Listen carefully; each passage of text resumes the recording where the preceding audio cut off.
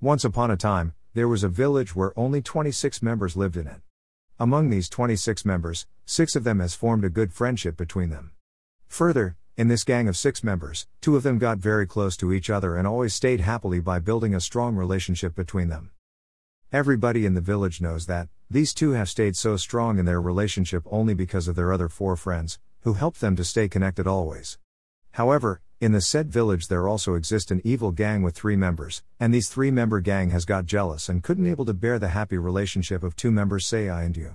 They wanted to break their relationship at any cost by entering between them.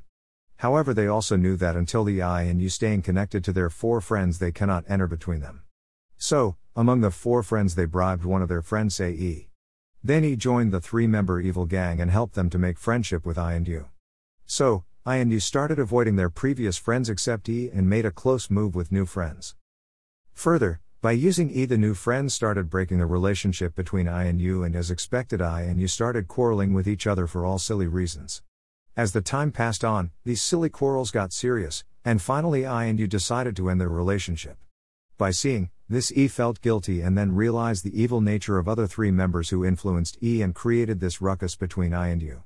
So, E silently left them and approached his previous 3 friends and explained them why I and you decided to end their relationship.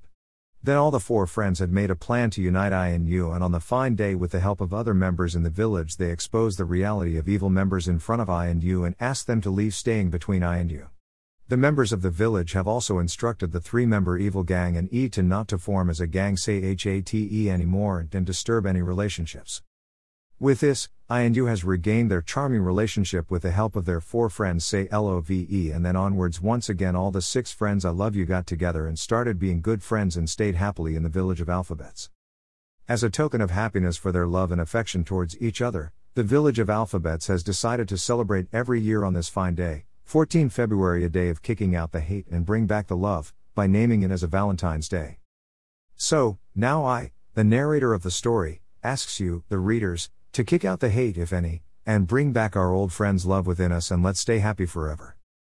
A story by Charon_K_R, February 14, 2021.